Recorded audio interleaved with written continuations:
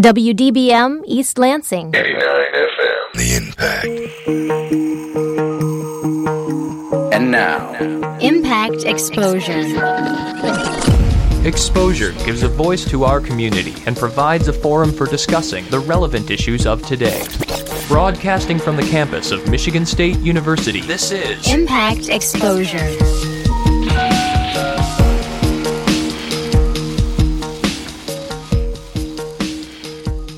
Good evening and welcome to City Pulse here on The Impact. I'm Andy Blaskovitz, managing editor of Lansing's alternative weekly newspaper.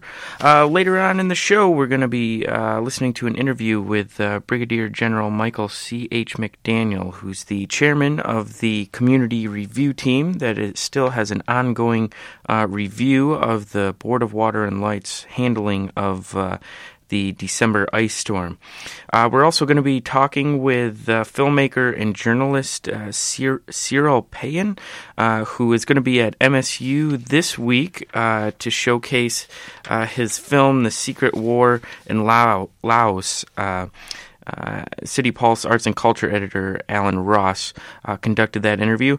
We're also going to be talking with the state representative Mike Shirkey, who's a Republican from Clark Lake, about Sunshine Week and transparency in government. But first up on the phone with us now is a journalist and HIV activist, Todd Haywood. Todd, thanks for being on the program. Hi, thanks for having me. So, Todd, we have an op-ed from you in this week's issue of City Pulse in which you argue that a lot of what we thought we knew from the 80s about the AIDS epidemic is probably wrong, and we're going forward with some misperceptions about the epidemic itself. But so sum up for listeners what the three main issues that you lay out that is negatively affecting our ability to understand what's going on. Sure. I think the first issue is the fact that there's this perception that everybody's using condoms, and that's just not true, and it hasn't been true since 1988 when we started measuring that. The second thing is that the epidemic, despite what gay activists want to say, is really disproportionately impacting men who have sex with men. And that includes gay, bisexual, and other men who have sex with men, as well as transgender women. So we've actually made trans women invisible, and the epidemic with them is even worse than any other community. Mm-hmm. And then the third issue is that because we have this misperception about what HIV is and how infectious it is, it creates this stigma that's actually driving the epidemic and is encouraging people to serosort, which is not an effective prevention technology. Mm-hmm. And what is serosorting? I mean, what are these misconceptions? Well, there's a perception, first of all, that HIV is super infectious, that if somebody is HIV positive and gets naked with you, that somehow the virus jumps off their body and across the room like the alien implants thing from the movie Alien. And that's just not accurate. The most likely probability of transmission is for the bottom or the receptive partner in anal sex, and that is only 0.5% per sexual episode. Most people, when I talk to them, say that the probability of transmission is as high as 100%. Most say 50 to 90%, wow. When in fact it's less than 1%. Wow. So there's a huge misperception about that. But add on top of that we now have several studies that show that an HIV-positive person who is virally suppressed with medications is not capable of transmitting the virus. So now we have somebody who's living with HIV is perceived to be this disease vector, this typhoid Mary type, when in fact they can't even transmit the infection. So there's a lot of misconceptions about how infectious the disease is. Serosorting is the process of determining that you will only engage in sexual behavior with somebody of a similar status of HIV, so HIV positives with only HIV positives and HIV negatives with only HIV negatives. Mm-hmm. And the reason why that fails, particularly with men who have sex with men, is because we're not getting tested enough. CDC recommends testing every 3 months for men who have sex with men, and it's just not happening. A lot of times you'll see men have sex with men advertising on various websites that they were tested a year ago. Well, they've probably had 3 or 4 partners in between that and could likely be infected. In fact, 68% of new infections are happening in the context of primary sexual relationships. That's boyfriends and that sort of thing. Mm-hmm. So it sounds like, a lot of these misconceptions are still based on knowledge we were working off some 30 years ago in the 80s. Is that fair to say?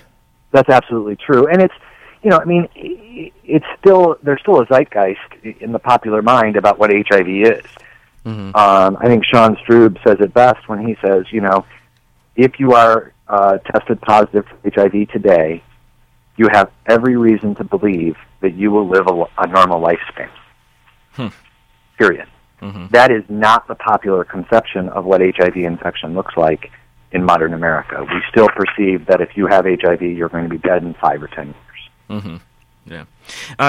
You also touch on the fact that here in Ingham County, where we are ranked second, just behind Detroit in HIV rates. Why is that?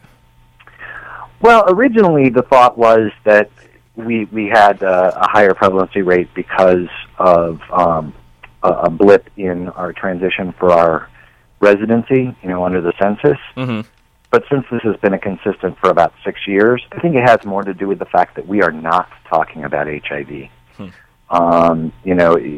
Unfortunately, we just don't have the funding in the county, either through our AIDS service organization, the Lansing Area AIDS Network, or through the county itself, to go out and do really big prevention messaging and really have conversations in the community. Mm-hmm.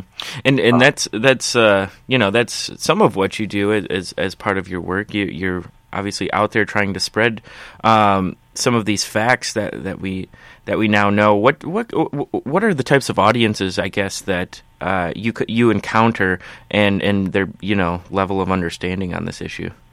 I've lectured at multiple universities and colleges in the state, and the overall assessment is that people have a construction of what HIV and AIDS is based on the 1980s or early 1990s. They think it's super infectious. They think it's deadly. And in fact, there's been some studies that have been done on Michigan's criminalization stuff that actually show that the courts are still perceiving somebody who's HIV positive as carrying a deadly weapon or being giving somebody a death sentence, is just not accurate to the science. So, it's hard to overcome 30 years of sort of social construction of what this disease is. The irony is that more women died last year of cervical cancer than HIV. And cervical cancer is caused by a virus, HPV. And we don't talk about that. In fact, men who have sex with men have a significantly higher risk for HPV-related anal cancers now. And we're not talking about that. And the CDC, just a couple of years ago, approved Gardasil, the HPV vaccine, for men who have sex with men under the age of 26. And the recommendation is that every man who has sex with men under the age of 26 be vaccinated, period. And how prevalent is HIV compared to the overall population? There are, the last time I had solid numbers, because for some reason the state has not been doing their quarterly reports, so this is from January, there were just over 500 identified cases of HIV in Ingham County. About, if I remember correctly, just over 54% were in men who have sex with men. And what are the trends of the numbers that we're seeing, whether from the 80s, from the 90s? One, the epidemic is definitely just decimating people of color, particularly men who have sex with men of color. And we see that here in Ingham County just as we see it across the nation. The other thing is it's really impacting young people. In Ingham County, 6% of our cases are identified in people ages 13 to 19. 14% of the cases are in people 20 to 24. And another 20% of the cases are in young people 25 to 29. So 40% of our cases are in people under the age of 30. Wow. And that tends to be shocking to people. When I spoke with my HIV doctor just a couple of weeks ago, she noted that they're starting to see people as young as 10 and 11 developing HIV in this county. Yeah. And what are ways in which it can be transmitted? Well, HIV is transmitted through blood-blood contact or through contact with the sexual fluid. So that's vaginal fluid, anal mucosa, and semen and pre-semen or pre-cum. Mm-hmm. It also can be transmitted through breast milk from a woman to her baby. Okay. And Todd, so you've been living with HIV since 2007. For listeners, what can you tell listeners about how it impacts your daily life, let alone, sort of the long-term, implications I'm sure you've struggled with, but on a day-to-day basis, what's it like? I'm really lucky in that I caught my infection early. Mm-hmm. So we were able to monitor, and as soon as we started showing some issues, I was able to start on medications.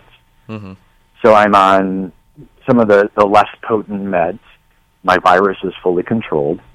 I do have, because I still have not fully recovered my immune system, I still have some higher risk for infections. So, a sniffle sometimes makes you go, oh my God, am I going to have pneumonia tomorrow? But in general, I'm just as healthy as most men who have sex with men.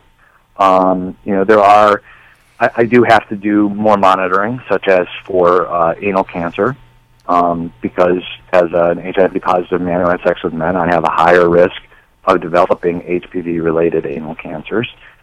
But that's just part of the process, I suppose, keeping yourself healthy. So on a day-to-day basis, there's not really a whole lot that has changed for me. I'm still, I still work between 15 and 18 hours a day. I still keep going. Yeah. I mean, what more do you have to do? Right. Yeah. Oh, so Todd, before we let you go, what sort of resources are out there for people dealing with HIV/AIDS, and what I guess suggestions do you have if they're interested in learning about more? I would definitely encourage folks, if they want to know more about HIV, to reach out to the Lansing Area AIDS Network or to the Ingham County Health Department. The health department actually has a sexually transmitted infection clinic, so you can be tested for everything. And remember, if you have other STIs, it increases the likelihood of getting HIV. Syphilis increases that transmission by 2.5 times. So it's really important that you get tested for everything, not just HIV. And I would encourage everybody to get tested for HIV. It's a very simple test. You'll know in 20 minutes what your HIV status is. And from there, you can have real conversations with experts about what you can do to reduce your risk for getting infected. And if you are positive, the big thing that people need to know is that it's not a death sentence. Mm-hmm. It's just like any other chronic manageable disease like diabetes. You can take care of it. It's that simple. All right. Well, Todd, unfortunately, we are out of time. Todd Haywood, he's an award-winning reporter. He's got an op-ed in today's City Pulse called Rethinking the HIV Epidemic. I encourage you to pick it up if you have a chance. But, Todd, thanks for being on the program. Thanks for having me. I appreciate it. You're welcome. You're listening to Impact Exposure. You're listening to City Pulse here on The Impact. I'm Andy Blaskovitz, managing editor of Lansing's alternative weekly newspaper. Next up on the phone with us is State Representative Mike Shirkey. He's a Republican from Clark Lake, and we're going to talk about an issue that he's been working on that actually has its own week of celebration. It's called Sunshine Week, and we're going to get into some issues about government transparency and Freedom of Information Act. But first, Representative, thanks for being on the program. Thank you, Andy. I appreciate you having me on. All right, so take us back to when you first got involved with issues related to the Freedom of Information Act, how the public can access information. And I understand one particular angle you're taking on this is the sort of cost barriers that people or media organizations have faced when they simply want to get some public information.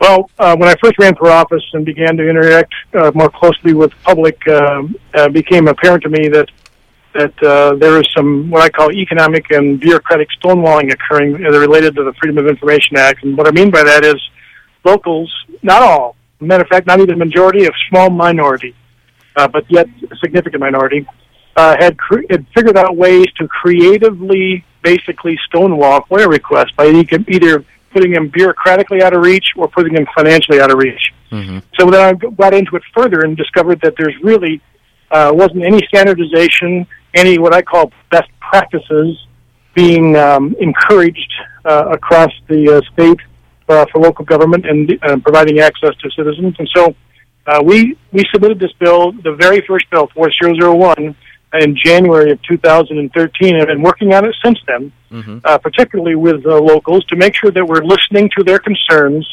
while not compromising citizens' access to what it really is, their information. Mm-hmm. So it's really about standardization, in influencing and imparting best practices, and encouraging more and more information to be put online and accessible so that people don't have to pay for it. Mm-hmm. And when you're talking about standardization, do you mean costs? Cost and policies. So, for instance, if even though the law says each organization, each government entity has to have a FOIA policy, under this law, under this modernization of the FOIA Act, if they do not have a policy and cannot give that policy to a requester in writing for free, then they cannot charge for any FOIA requests. And so that establishes there's some consequence then to not having a policy. The next level is some standardization with how quotations or estimates are created as a result of a FOIA request. And so we use the DTMV's, they basically have a quotation sheet that they use for all FOIA requests, and we're using it as an example. And we're just simply saying all organizations, all government agencies have to create their own format. We're not prescribing how, but they have to create a format so that when somebody has a Freedom of Information Act request, they get an estimate, and it delineates materials, labor by different types of labor, mm-hmm. And quotes them by line items so that it's no longer a roll-up number that is hard to argue with because when somebody says, well, it's going to be $2,500 and there's no details, so you don't have anything to argue with. So sure. That's the premise behind it. We also fix the cost of a 8.5 by 11 sheet to 10 cents, and we added an inflation factor to it, but that does not cover labor. And actual labor costs are included, not including burden or overhead or benefits, in other words. Okay. We believe that that in very few cases, let's just pretend for a moment that the FOIA law were repealed and there was no FOIA law. I seriously doubt that any government agency would actually lay anybody off. Therefore, those costs are already buried into their operations. Yeah. And to sort of sum up for our listeners, I think we could give an example. If City Pulse was to ask for certain records from the city of East Lansing and also the city of Lansing, we might get billed 50 cents a page by the city of Lansing and X number of labor hours, and a different cost structure might come up in East Lansing, and one side may be disproportionately or more cost prohibitive than the other. So Representative Shirkey, are you looking at other states as a model for what you're trying to do here? We did some cherry picking of some other states, but really this is, my background is engineering, and so this is just basically putting some common sense logic to basically defining a process more clearly so that there's less latitude. We also provide some protections for locals too. If the FOIA request isn't clear that it's a FOIA request, then they have no legal exposure if they fail to fulfill it. Mm-hmm. We think people who are making those requests have a responsibility to make it clear and not hide it just for the purpose of trying to catch somebody, in the future. And we also put in a stipulation. I think it's an equal protection stipulation that if somebody's making a request or they're a frequent flyer, for instance, and they don't pick up and pay for past requests, then the next one, the government agency can require 100% payment in advance. And so that kind of gives a nice little tension so nobody can abuse the system. And so I think we've done a pretty good job of listening both to citizens and their concerns about the stonewalling that has occurred in the limited cases, and we've also listened to locals to make sure made sure that we've not created more exposure for them, nor added additional costs. Mm-hmm. And in this work, have you come across maybe any unforeseen issues that have arisen? Or what comes to mind are the courts, and when they get involved with this and you start dealing with juvenile records or get involved with mental health courts, are these issues that have come forward since you started working on this? No, we haven't actually. The entire process of working on this bill, we really haven't gotten into a specific FOIA request of their content. Again, we've focused on the process, and so there's other modernizations or updates in the FOIA laws that are worthy of consideration, like what you just kind of alluded to, but they weren't part of the intent of this legislation. Okay, all right. Well, as if you've been following this issue, you also note that it's very much bipartisan.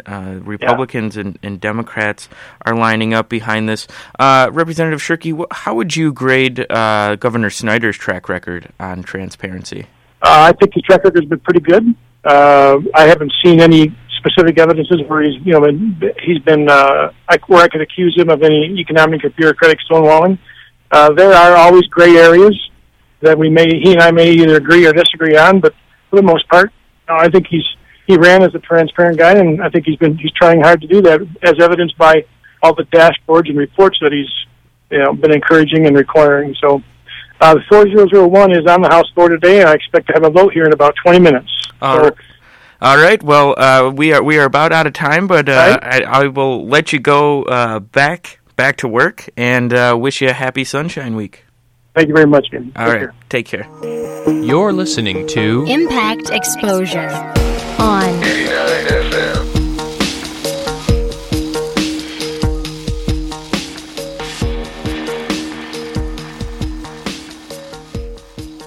You're listening to City Pulse here on The Impact. I'm Andy Belaskovitz, managing editor of Lansing's alternative weekly newspaper.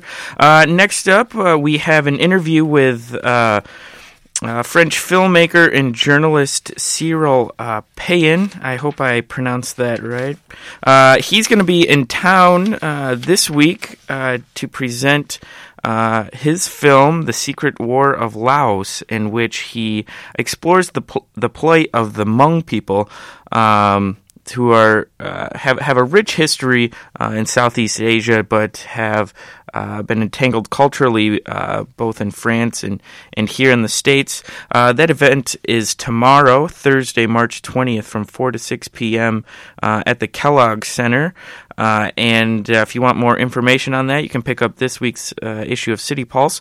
But City Pulse Arts and Culture editor Alan Ross conducted that interview. Let's listen to that now.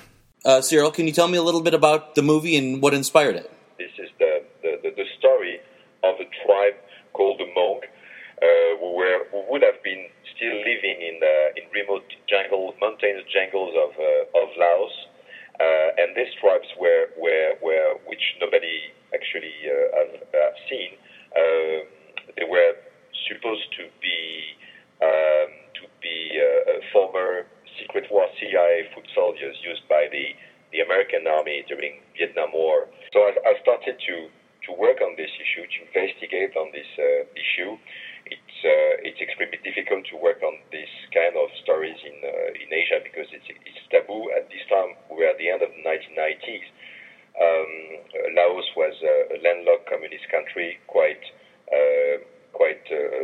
remote and not very open to anything. And moreover, when we started to try to locate this Hmong former guerrillas, still living in the jungles. It seems that they were in the off-limit to any foreigners, off-limit to anyone, military special zone in the highest mountains of northern Laos, so it's quite a difficult journey to make any attempt to go there.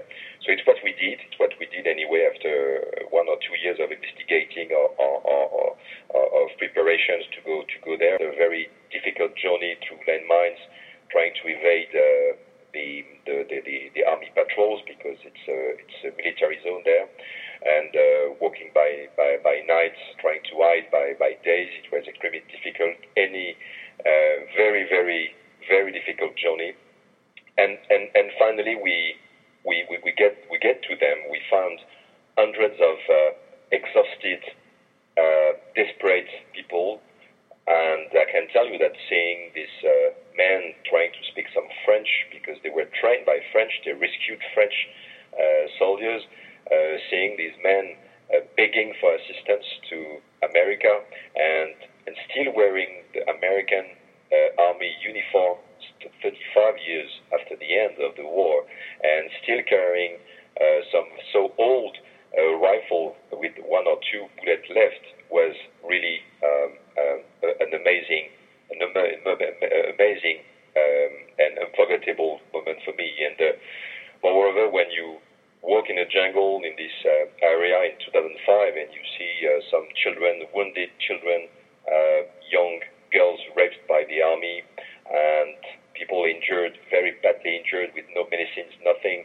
I've seen some children who were 10 years old and they didn't know what was the taste of rice, which in Asia it's really an outrage, and some of them didn't even know what was a car. So this is with this monk tribe that we stayed for a few days, and we escaped and made it out of Laos with the film and the equipment, trying to help them, trying to have the world taking care of them, because they were begging for assistance, because they said basically we were on the side of the French during the first in the Chinese War, the first Vietnam War from the 1945 to 1955, and then we worked extensively with the American forces, and now we are left behind. We are here, and nobody is helping us. So it was quite a moment of despair. So that's why we decided to do the film.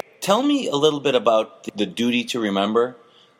Yeah, this is the part which is in the investigation, which was a bit of a duty for me, because by coincidence, if we think there are coincidences, the story of the monk, of this black-wearing people living in the highest mountains of Southeast Asia, the border of Laos, Vietnam, China, people who think they descend from the ice ages, who have long ancestral histories. These people were actually trained and embarked into the French war by my own grandfather. My own grandfather was a French army commando who, at the age of 22, was parachuted in Laos in the mountains when the war against Japanese and the decolonization process and the liberation war were starting to light a bit everywhere after Russia and China. And he was one of the young officer who had the idea to recruit local, what we call at this time militias, local tribes, and then he just selected, and the Hmong were volunteering, because the Hmong have been always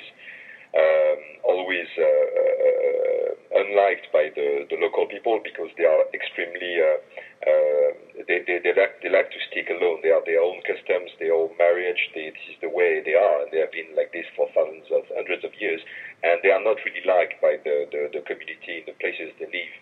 So the Hmong saw the French, the Westerner, as a way to maybe have some help too in return from their help, but their loyalty, their braveness in the fighting, the way they really rescue French soldiers, and later so many American army servicemen or CIA operatives in Laos was very much beyond anybody would expect. And this is how my personal life interfere in this investigation. It's like my grandfather left after the retreat of the French in 1954, before he became a diplomat. And I knew that even when during I was a child, he was talking about the war, and his memory was very much stuck to these people he had engaged in the war, and he knew France had, for some, abandoned.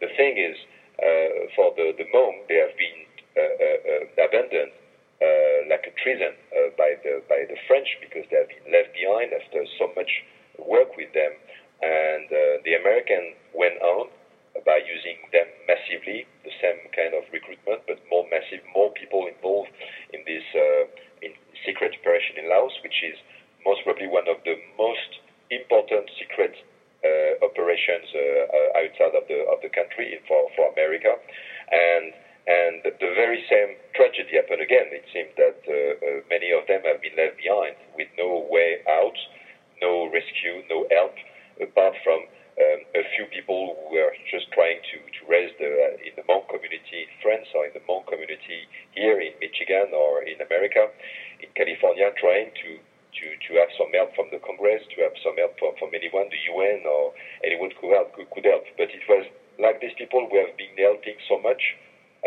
have just chosen the wrong side of the war. They have been with the one who have been defeated, the French, then the American. And it seems that everybody wanted to forget that and to forget them too. And so it was like a transgenerational, probably a transgeneration kind of duty that I inherited from my grandfather, I guess, that I really had to come back to try to find them and try to help them. Tell me a little bit about the Hmong. It's very ancestral. It's a very ancestral culture. The Hmong are really sticking to their culture, to their customs, and honestly, they are very being put apart in Asia. Wherever I've seen them working, they're working so hard, much more harder than any other people living in the land in Southeast Asia. Very stick to their customs. They really like to stay together, not to mix so much. And this is, I think, not to their advantage, because it's not widely appreciated by governments. It's not really appreciated by other tribes, because people tend to prefer when you mix and you are more friendly. It's something which is extremely priceless. But to others, and especially in governments, in countries where government tend to control everything, control the population, control the way you're going, the way you live, the way you even act, dress, or eat, the Hmong are really a target. You hope to get out of this panel on Thursday? Well, I'm going to try to explain how we like a reporter as myself, covering news in Southeast Asia is working, work, and not only having the history that the official version, for example, of what people tend to remember, or what governments wants to say. So this is why I'm not welcome in many countries. I've been blacklisted in Burma, in Laos for many years. I can't go anymore in China now, because I went clandestinely to Tibet a few months ago. But this is the panel is to explain that sometimes you have to get the truth, and this is how journalism it could be quite helpful, I guess. You have to be subversive, you have to be clandestine in order to get the truth, and the more you get close to the truth, the more you do your job. So this is basically what I'm going to explain, and the panel is extremely interesting because we share the academic way of working of gentlemen and ladies here in the MSU, and we try to confront it to my work too, which is very much on the field. So I think it's quite an experience, and I'm looking forward to sharing it. You're listening to Impact Exposure.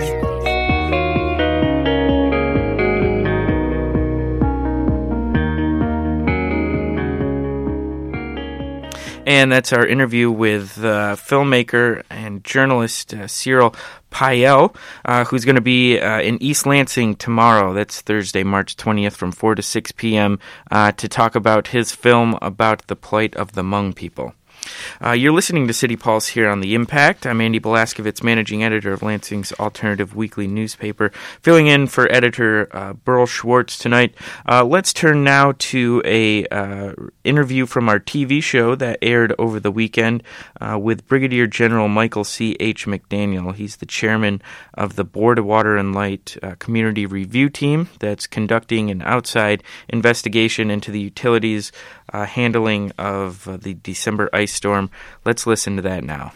This is City Pulse Newsmakers, a weekly look at the issues and the people behind them in Greater Lansing. Brought to you by City Pulse, Lansing's weekly alternative newspaper. And now, here's your host, editor and publisher, Burl Schwartz. Good morning. Our guest today is Brigadier General Michael C.H. McDaniel. He chairs that committee that Mayor Bernero asked him to set up to review the performance of the Lansing Board of Water and Light after that December 21st, 22nd ice storm knocked people's power off for as long as 12 days. General McDaniel, welcome back. Thanks, Bill. Great to be back. Thank you. And Mickey Hurton, Associate Publisher, City Pulse, is here as well. In your day job, you teach at Cooley Law School, so you're used to grading people. How about grading, not their performance, unless you want to, but during the power outage, but their performance during this review process? I'm smiling, Burl, because my wife had suggested as we write this report that we should do it. We should provide them a grade from the different pieces, and so I've been struggling with how to do that and do it objectively to tie those grades to it. But I thought their performance overall, I would probably give it around a B+. I think they were well prepared. They knew all the areas that they expected us to ask them about. To some degree, I disagree with some of their answers, but your question was asked to their performance, so I would give them a good grade for their performance. Well, what about their answers? As soon as I said that, I knew I was probably going to start getting sort of sucked into areas that we're not really ready to discuss yet. We haven't had an opportunity to meet as a group since the Monday meeting. I'd like to sort of have a meeting with my team and say, okay, what are your thoughts on this? And we haven't had the ability to do that yet. Everybody, of course, as you know, has a day job and is trying to work this in as a volunteer. But some of the areas, I think, they had very thorough answers, and some of the answers were not quite as complete, and some of them may have been complete, but I don't think that they truly addressed the problem. And I'm still sort of going through those different areas and saying, okay, now, we need to analyze this. What does this really mean about their corporate response, their corporate culture, and whether there needs to be sort of a focus on that as opposed to here's the things they did and here's what we think about the things that they've done. Any surprises so far? I think that there is I wouldn't say that there's a surprise, but I think there is a true sensitivity now to the public response. I think that there. Well, the one thing in terms of the tone of their response is this was a worst-case scenario. This was a 40% outage. No other public utility has ever experienced a 40% outage. So we did a pretty good job considering, but we didn't communicate well with the public. Before I turn things over to Mickey, is that because they say no other utilities ever sustained that much outage, or is that something objective?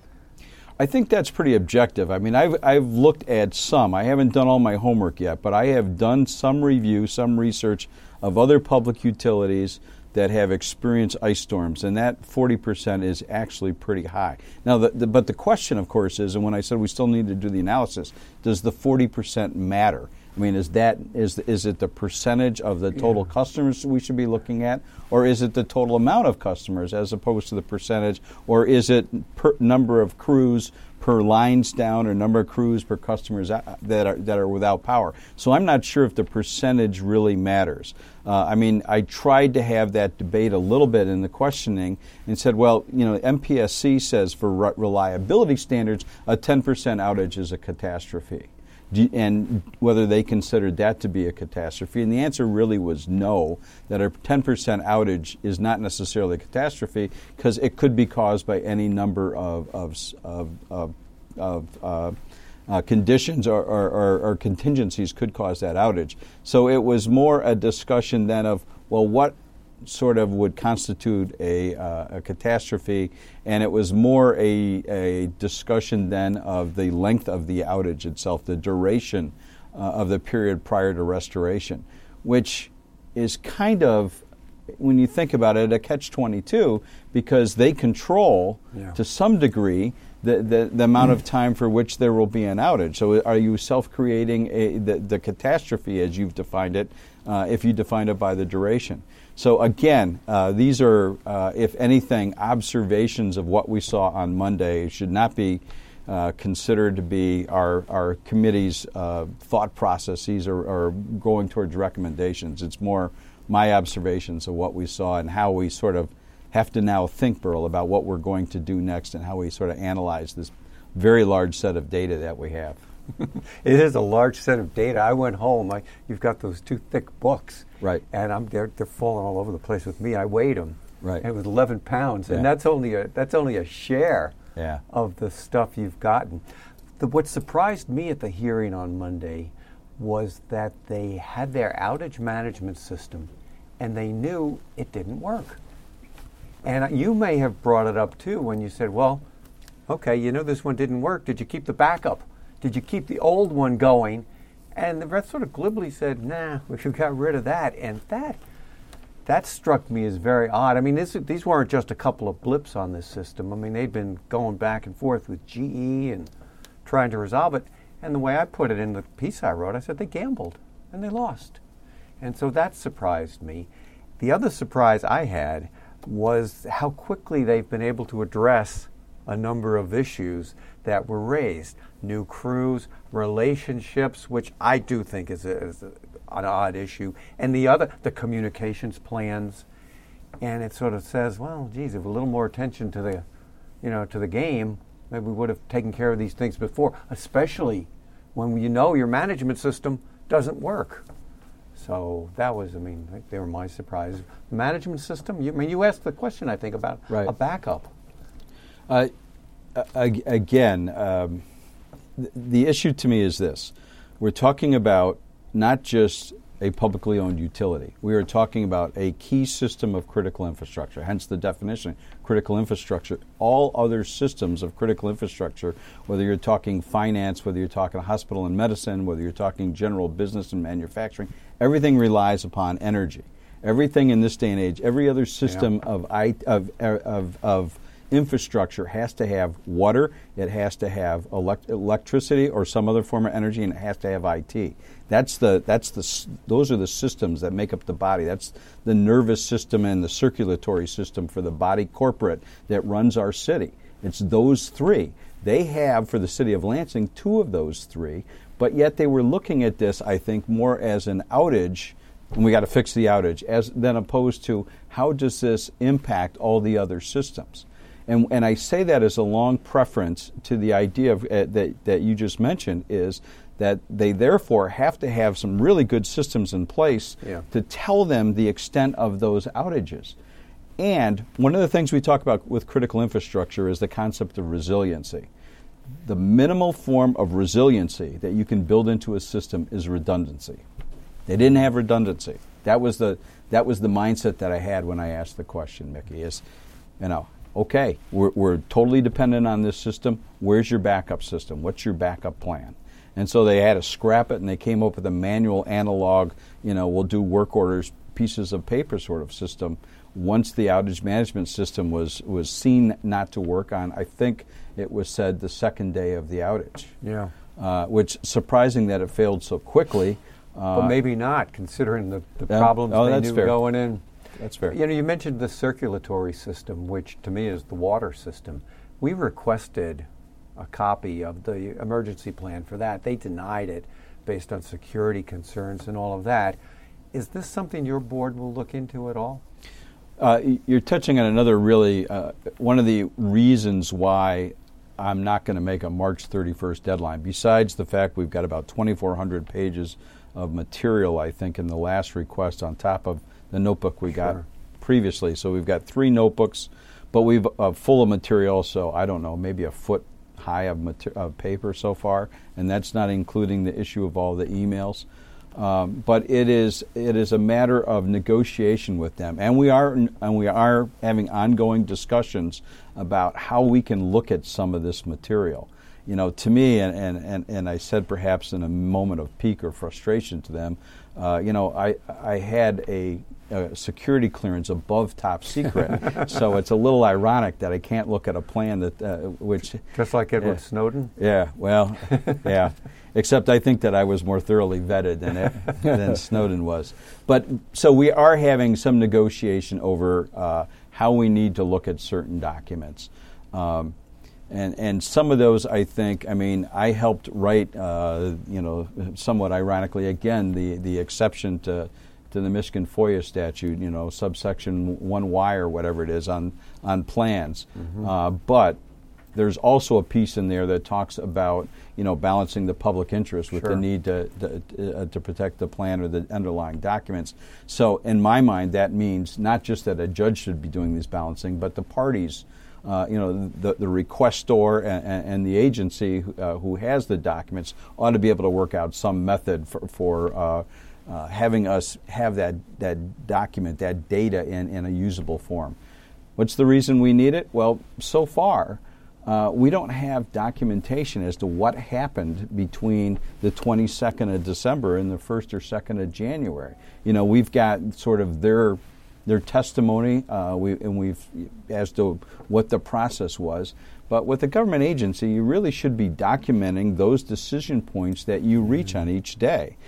Certainly you do that in the military. Certainly you do that in a state or federal agency where you say, okay, we're in the middle of an event, we're making a decision to do X. Okay, maybe that's to turn off the power to a certain area for a certain period of time. You document that and you move on. And that's drilled as part of the National Incident Management System training. That's drilled into people that you document that.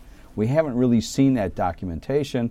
If it's not there because they didn't use the National Incident Management System or have a system of documentation, well, then you would think there would be some emails that would document when they said, okay, we've agreed that we're going to shut down this circuit for this period of time, or we're going to do a conductor cut here while we fix this neighborhood, and then we'll bring it back.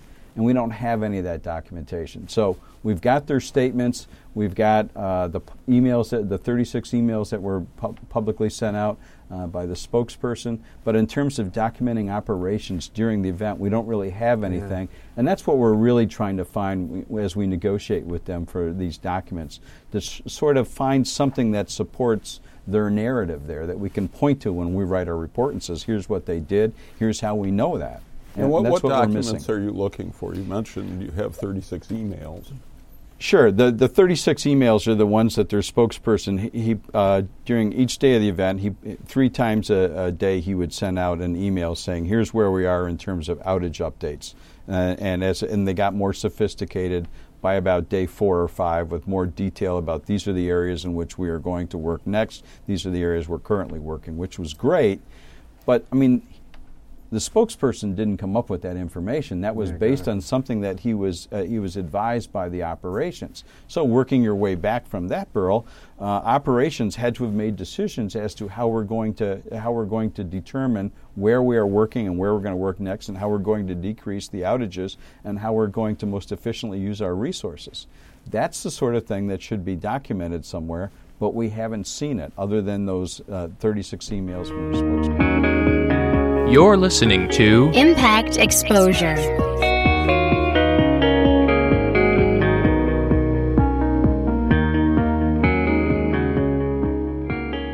You're listening to City Pulse here on The Impact. I'm Andy Blaskovitz, managing editor of Lansing's alternative weekly newspaper. Let's get back to our interview with Brigadier General Michael C.H. McDaniel, the chairman of the Board of Water and Light Community Review Team. Another issue that has risen is whether a union contract played a role in the response. What do you think on that front? I don't know that we've reached any conclusions. I can tell you that we're looking at that.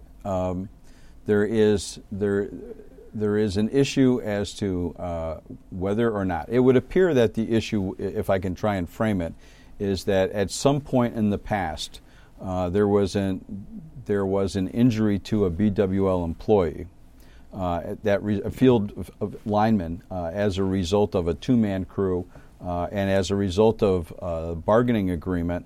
The collective bargaining agreement indicates. I guess it's not in the collective bargaining agreement. The collective bargaining agreement creates a safety committee. The safety committee creates a safety manual. The safety manual then, which is a part of the collective bargaining agreement for the Board of Water and Light, indicates that for primary lines you'll have, in essence, a three-man crew. 2 linemen and then a supervisor slash, I don't want to call him a spotter, but somebody who's sort of watching the crew. And that, I think, is for safety reasons. Now, my understanding is that that is not the case with the investor-owned utilities in the state of Michigan, that even on primary lines that they will use 2-man crews instead of the 3-man crews that BWL used. So one of the issues, therefore, is if they had split their crews differently, could they have had more crews in the field at a certain time? So, yeah, that is an issue that we're looking at. Don't know the answer at this point. I don't know whether, I think I framed it well, but I don't know whether it would have made a difference or not.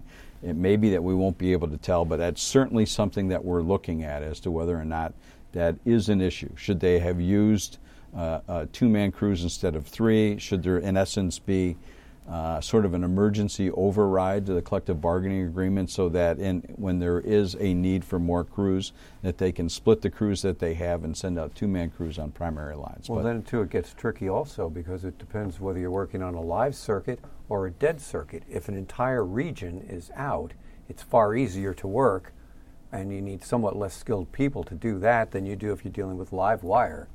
So that's another factor that, complicates your view of it and what they had and what they did. Right, and I think I will say that I think Board of Water and Light addressed that in some detail when we had our meeting on Monday. I mean, they have 3 different level of spotters that are out there. I mean, right. The A level spotter is that individual is a journeyman electrician or better, and really has the ability to determine that line is in fact.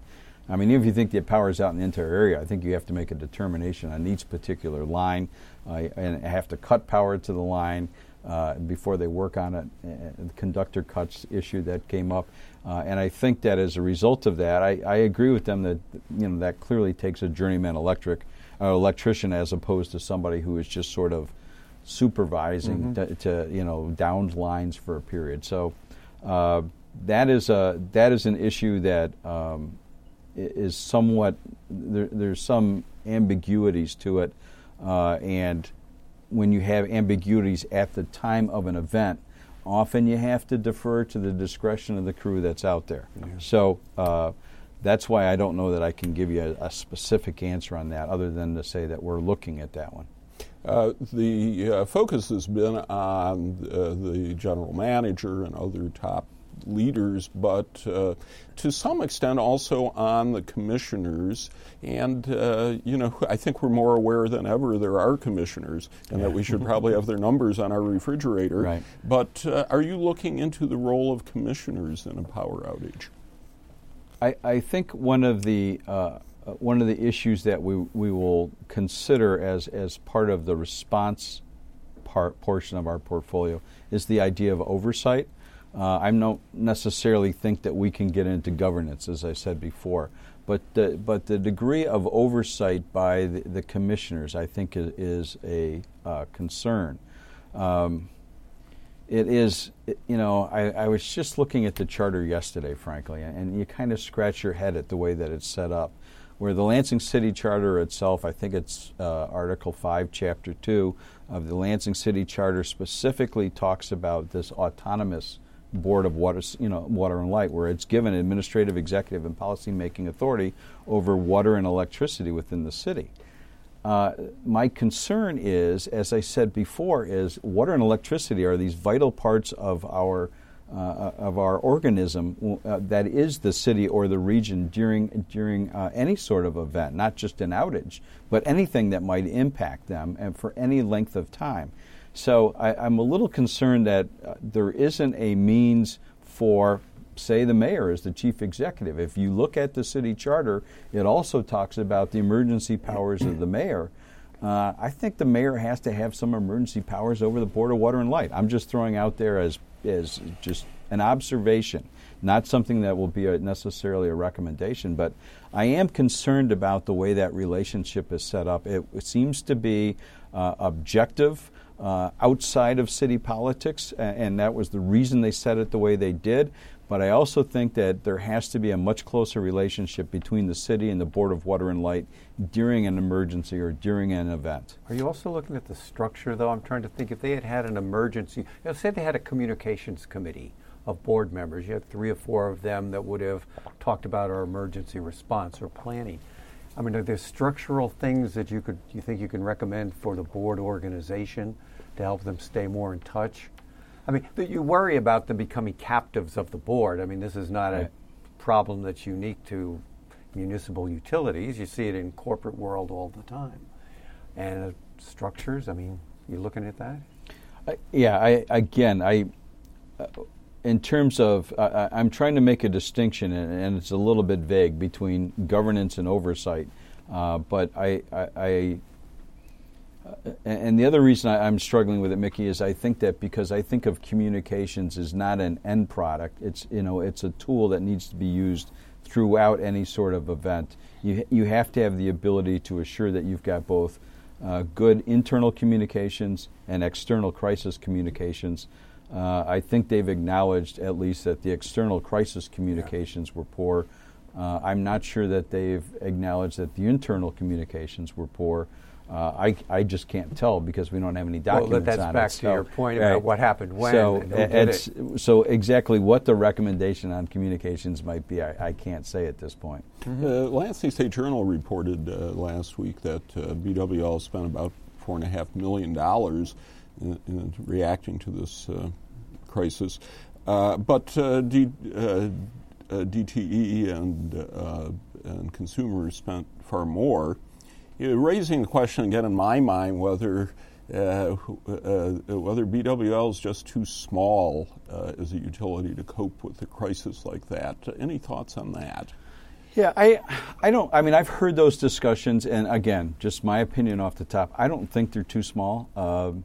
They're about of the top 100 in terms of size public utilities in the U.S. They're about 30th. So there's a couple of very large ones, like the city of Los Angeles is, probably got. But Peter Lark, when he was here, said, we couldn't put in the smart system because we couldn't afford it. Now, we're going to start phasing it in, and so that would indicate that they're limited by resources. Although consumers, I don't think they have it. I mean, they'd be larger. So I don't. Yeah, the idea of smart metering, I think, is something that they're looking at. It is expensive. It is a cost that's going to end up being passed on to the consumer at some point, to the ratepayer at some point. But it's also one of those issues I think that makes sense. Again, just based upon everything that we've seen, it would provide a system. In a way, it would become part of the outage management system, but you could also devise it such that it would be separate from the outage management system, so that you would have at least some redundancy. It's smart metering would give you the ability to know at every circuit and every household if you're losing power. So I kind of think that makes sense, but they indicated that they did have a storm fund that was set aside for this sort of thing, and that the storm fund was sufficient to pay for all the exigencies that came up. So I don't know that I would say that it's too small. All right. I don't think finally, we have only about a minute to go. On the issue of representation on the commission, any thoughts on that? Yeah, that's the issue of governance that I really don't want to get into because it's not just an issue of communicating with the member townships and the city of East Lansing as well as the city of Lansing. There's absolutely no question that there has to be better internal communications in the event of any sort of emergency between their communications were between BWO's control center and the city's EOC, Emergency Operations Center. There wasn't similar communications going to the rest of their customers or to the governments that represent the rest of their customers. So that, I think, will be our focus more than looking at it from the governance standpoint for the commission itself. And they pretty much acknowledged that, it seems. I mean, it's... Yeah, they haven't come up with they haven't suggested a fix to that piece other than to say we need to nest in the city EOC better. I've got to cut you off there. Any Irish blood in you? There is. All right. Well, I know in this guy there's lots of it, so happy St. Patrick's Day to both of you and Thank to you. our viewers at home. None in me, but I love corned beef and cabbage, and I got my tie. So thanks, everybody, for watching. Thanks for being here, Mickey. Same to you, and we'll see you next week.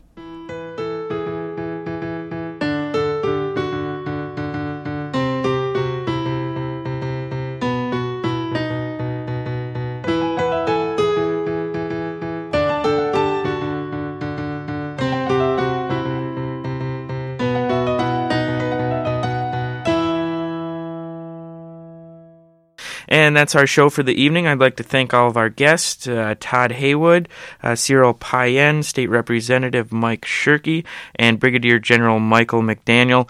Thank you for listening. We'll be back next week. Broadcasting from the campus of Michigan State University, you've been listening to Impact Exposure. 89 FM.